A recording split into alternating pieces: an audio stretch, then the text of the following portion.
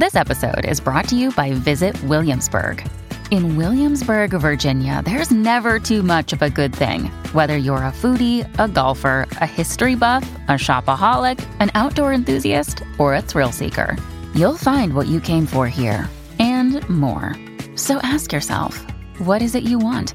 Discover Williamsburg and plan your trip at visitwilliamsburg.com. When you need mealtime inspiration, it's worth shopping Kroger, where you'll find over 30,000 mouth-watering choices that excite your inner foodie. And no matter what tasty choice you make, you'll enjoy our everyday low prices, plus extra ways to save, like digital coupons worth over $600 each week. You can also save up to $1 off per gallon at the pump with fuel points. More savings and more inspiring flavors make shopping Kroger worth it every time. Kroger, fresh for everyone. Fuel restrictions apply.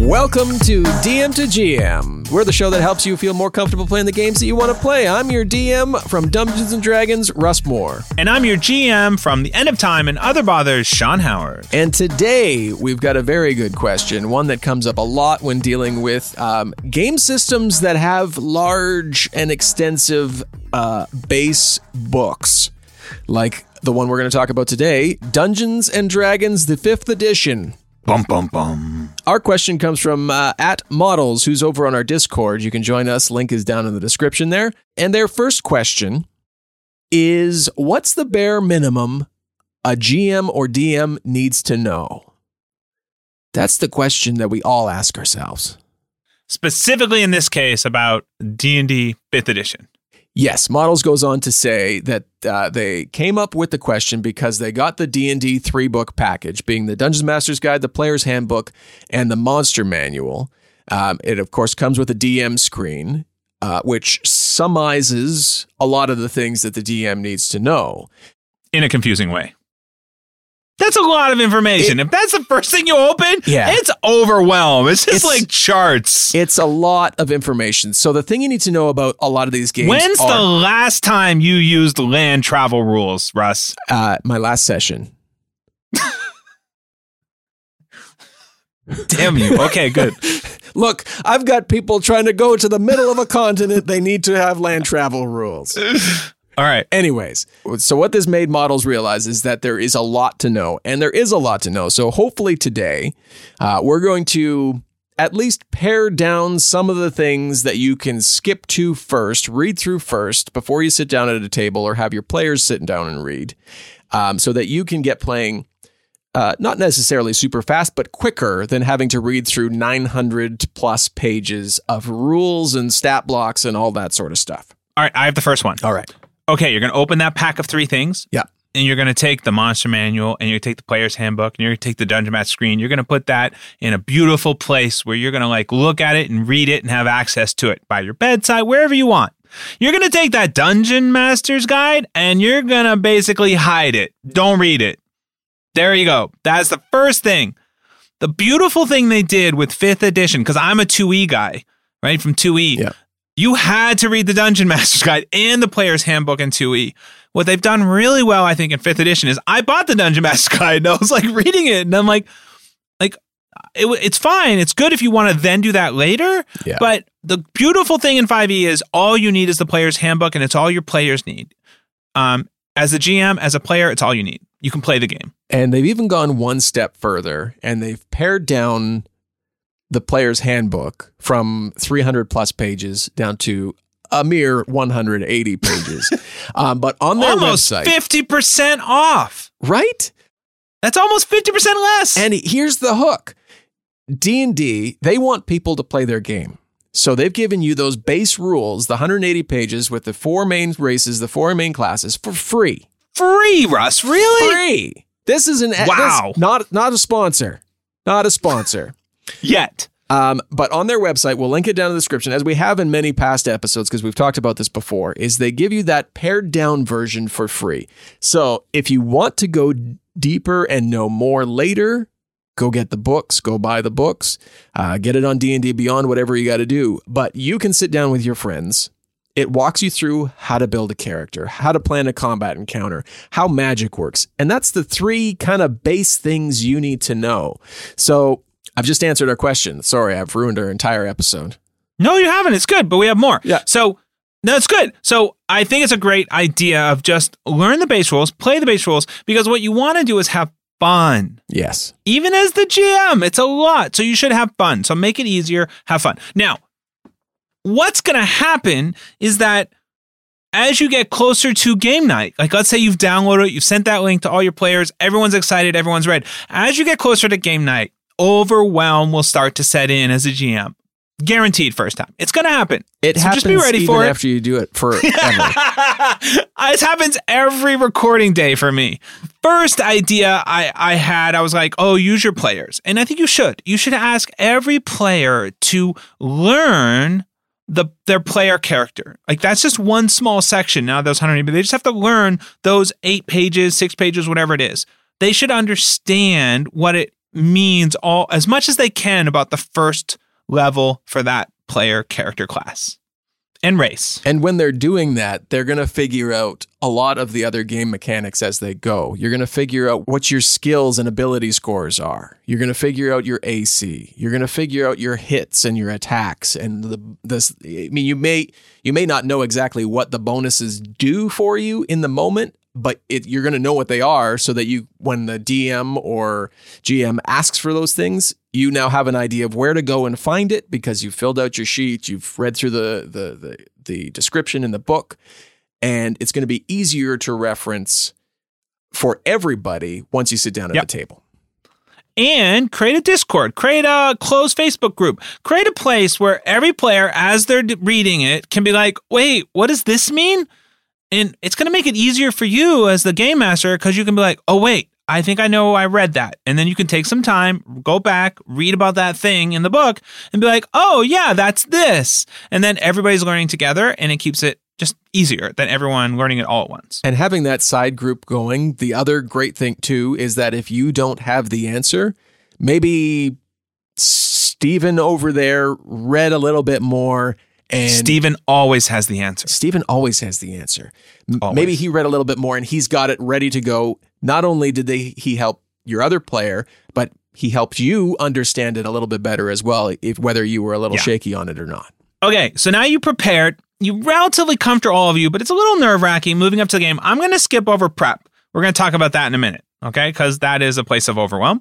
We're going to talk about you running your first game. I have created, and if Russ pushes me, I'll do this as a little flowcharty thing in OmniGraffle, but I just penciled out a flowchart. Of course you did. Okay.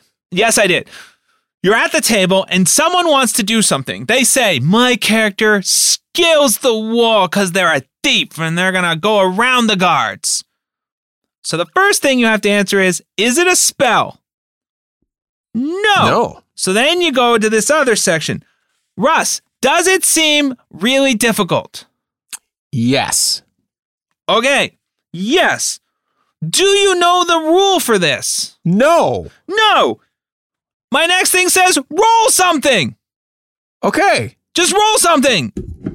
Roll a dice. Roll a die, Russ. And is it high or low? It's a 1. So? It's low. They failed. They failed miserably. You started to climb. You're looking really good. The sweat's glistening. The sun is beating down. And then you hit a rock. And then you fall backwards.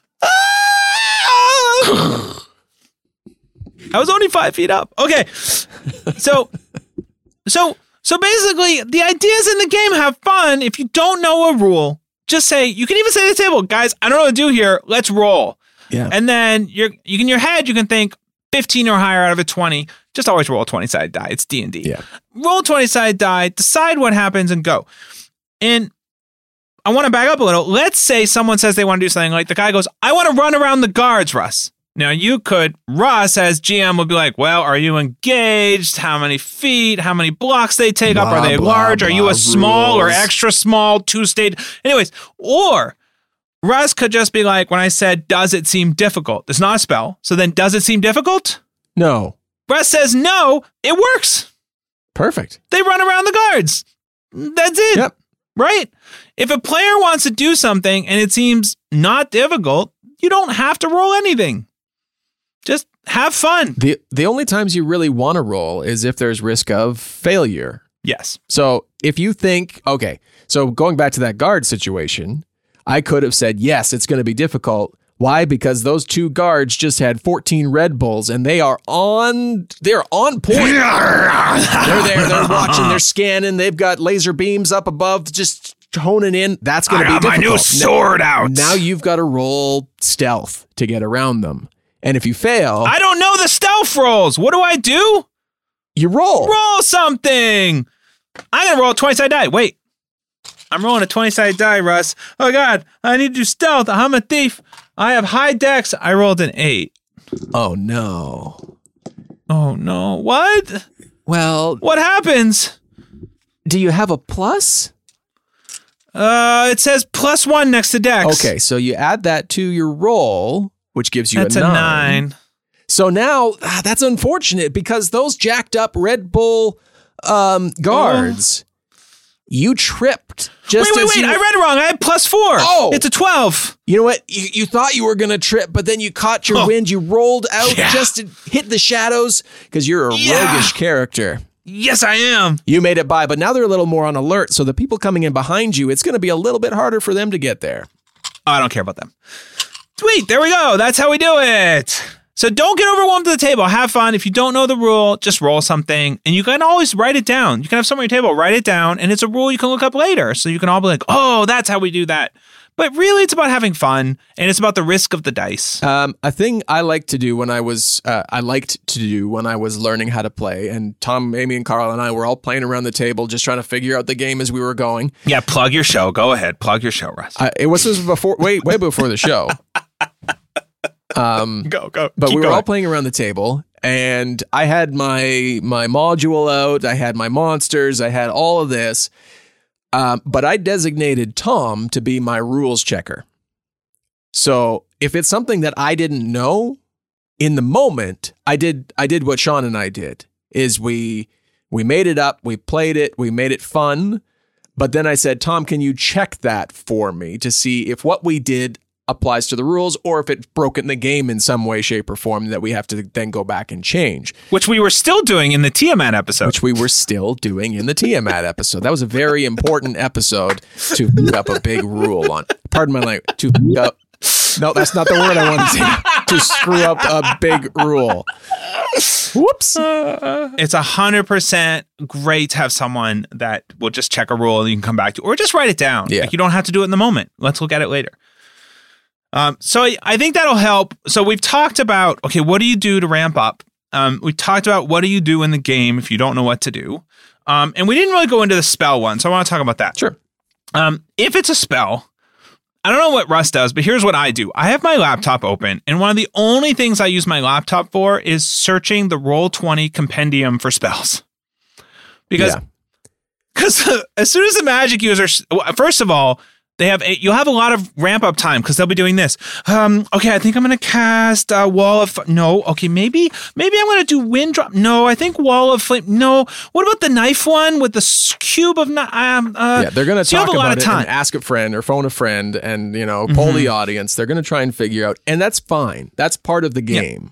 But like Sean said, there's apps, there's websites that are designed. So Roll20 Compendium is one of them. D&D Beyond is one of them. Has a good one. All of them are quick to say like, okay, they've cast Wind Wall. I don't know exactly what that does, but I'm going to quickly type it in here. Okay, it creates a big wall that, blows arrows back and it's difficult to get through. Yep. So you can quickly find it as they're reading it out and figuring it out. And here's my rule on my wonderful chart I've drawn. Okay, is it a spell? Is it a spell, Russ? Yes. Okay, you search on Roll20 Compendium. It's a complicated one. Do you understand it? No. It works. Sweet. Wind Wall does whatever you think it could do when it sounds like a wall of wind blows everyone back 50 feet. Yeah. Whatever. Yeah, make it up, have fun at the table, but mark it down later. Gotta figure out Wind Wall. If you do understand it, then you just do that. Yeah. There you go. That's all you need. If you know the spell or if you have the spell right up in front of you, you can quickly scan it. they make it very clear what the end objective is. But if you're in the midst of like a huge battle and they're like, I cast Wind Wall, great, roll, or whatever it is, it happens. Yeah. It does it. It's awesome. They feel good about it. You feel good about it. And then you can go back and check it later and be like, well, I overpowered your Wind Wall, but I won't do it next time. There are a couple, they've done a good job of 5e, but there are still a few spells that are confusing, even like for us. Oh, for sure. Like, there's a few where we're like, what? You got to read it again. You have to have a little debate about, because sometimes players are getting very creative in how they want to use certain spells. Yeah. So it creates some whatever. But anyways. And then there's a spell that you can change one letter or two letters in a spell that changes the spell entirely. Yeah. So, yes, once you get to like high level stuff, you've probably been playing for a while. Don't start with a one shot where you've got level 15 characters. No one is going to have fun with that. Start low level. Like they're squishier, level but 1, they're easier it's to fun. understand. It is fun. Okay, so let's talk about overwhelm from planning. Right? So the bear, let's got a lot of parts here to answer. Thank you, models, for asking this question. How, aside from not giving ourselves enough time, though that is probably a strategy I use now, how do you stop the overwhelm from over planning? Right? I found an old notebook for one of my early campaigns, and it's literally an entire notebook of worlds and history. Visual. This is an audio medium. I've got a binder that is like 3 this big. It's huge. It's like all 3, the Dungeon Master's Guide, the Player's Handbook, and the Monster Manual all put together. You know what's in there? Useless garbage. Yeah. Because nobody asked about it. But months of fun work. Fun work. Yes. Yeah. So how do we, some of this is confidence, right? And confidence comes with experience. So we're not saying, be confident for your first game. It's not going to happen. It's fine. But some of planning also gives a confidence whether you use it or not. Yep. Okay. I say that we never used it. It's useless garbage. It's not useless garbage. No prep is entirely useless because you can always go back to it if you didn't use it that session. Right. So you plan 18 rooms for a maze. You only use 2 of them. Those other 16 rooms then show up somewhere else in the world. Unless you're Russ, where you're not allowed to use mazes ever again. Joke's on them. Yeah. No, and it's hard. Like some of learning how much to plan comes from learning how much was not needed. Yes. Right? And some of that's just a feedback loop where you also, it's not about just us.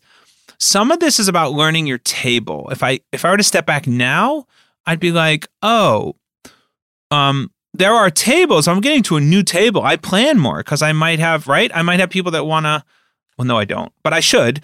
The theory stands. Right?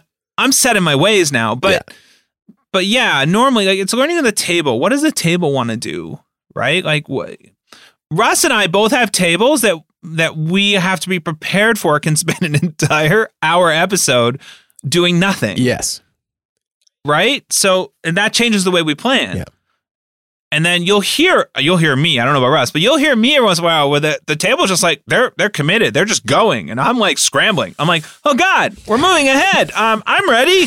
I'm totally ready. Yeah, this thing happens. Go.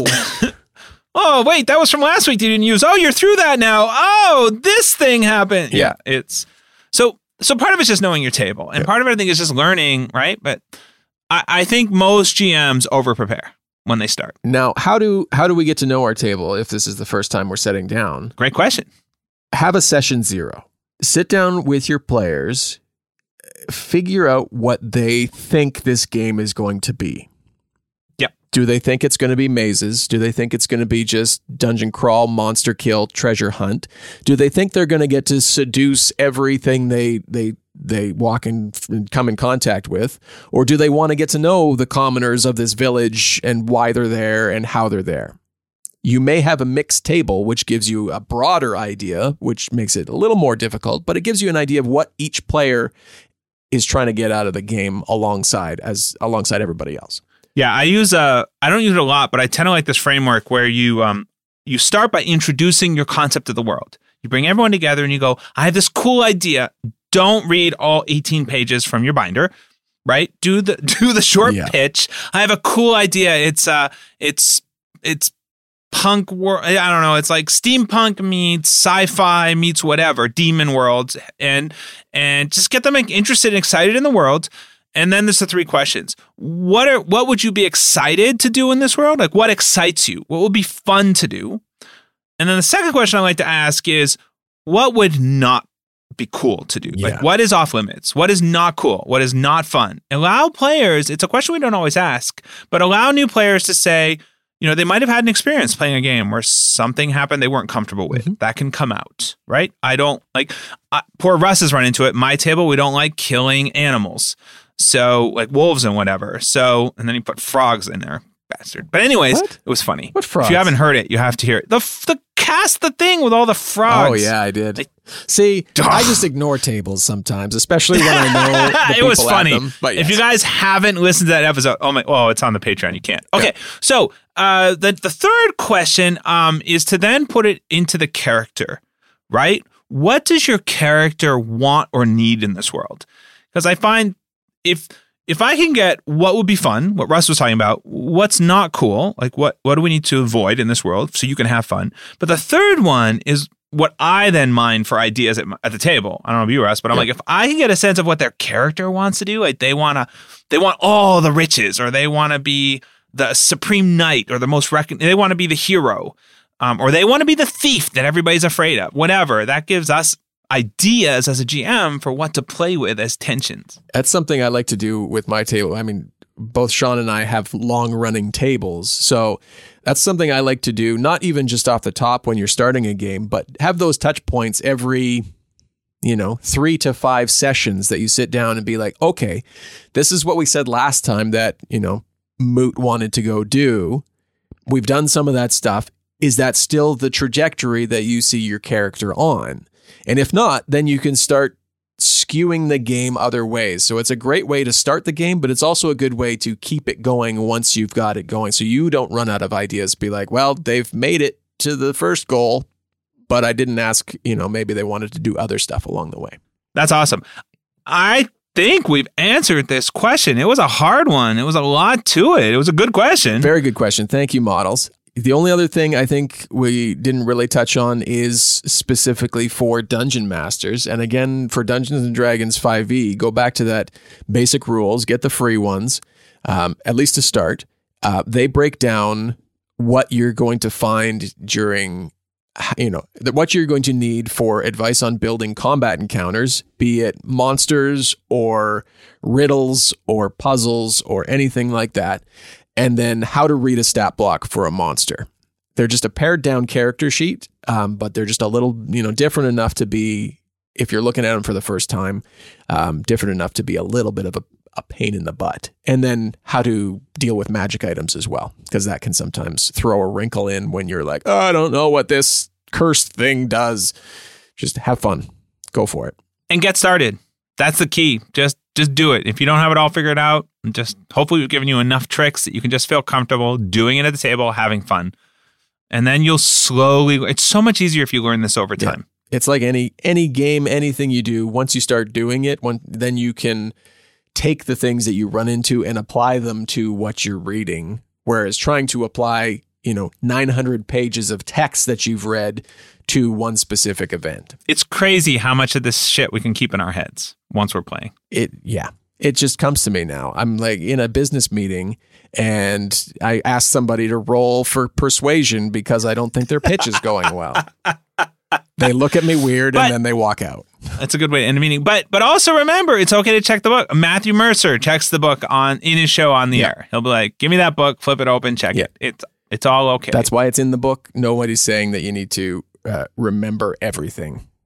Use bookmarks. Or search online. It's all searchable. Okay. Models, if that helped and if this helped anybody else, or if you still have more questions, please send them to us. You can join us on Discord, link down in the description, to our email, dm2gmcast@gmail.com. We're also on Facebook and Twitter. Links are in the description. We've also linked those basic rules. Please go check them out. Leave us a rating and review. And you know what? If you do, we'll read it on here and thank you profusely, because that's what we love to do, is thank you for listening to us. Now, go play. Do it!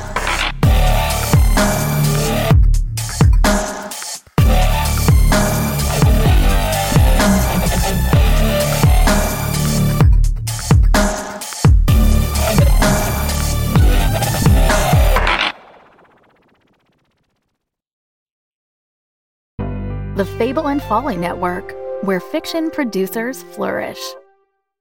Greetings. I am the modestly handsome obituary writer of this fetching town of Crestfall, Idaho, and this is Death by Dying. Death is exhausting, and so, after a long day of funeral attending, I had retired to my apartment to get some shut-eye. I loosened my Versace tie and changed into my Egyptian silk pajamas. Are you the detective in town? No, I'm the obituary writer. Really? Someone said you solve murder cases. Murder? I'm Charlotte, by the way. Forgive me, but I haven't gotten past the murder part. Charlotte, the friend I now have, is staying in the apartment above her Aunt Lillian's bookshop. She was my aunt. She was all I had growing up. I need to know why she's gone. Murder is the spice of life. I knew just who I had to see. The Angel of Death. We have become friends over the years. Careful. Death is ever present. Her pet, the button-eyed raven, moaned inconsolably as usual. Your friends are abandoning you, one by one. You write about death, OW. But how much do you know about what it feels like to lose someone? The shadow in the dark woods is making its way into Crestfall.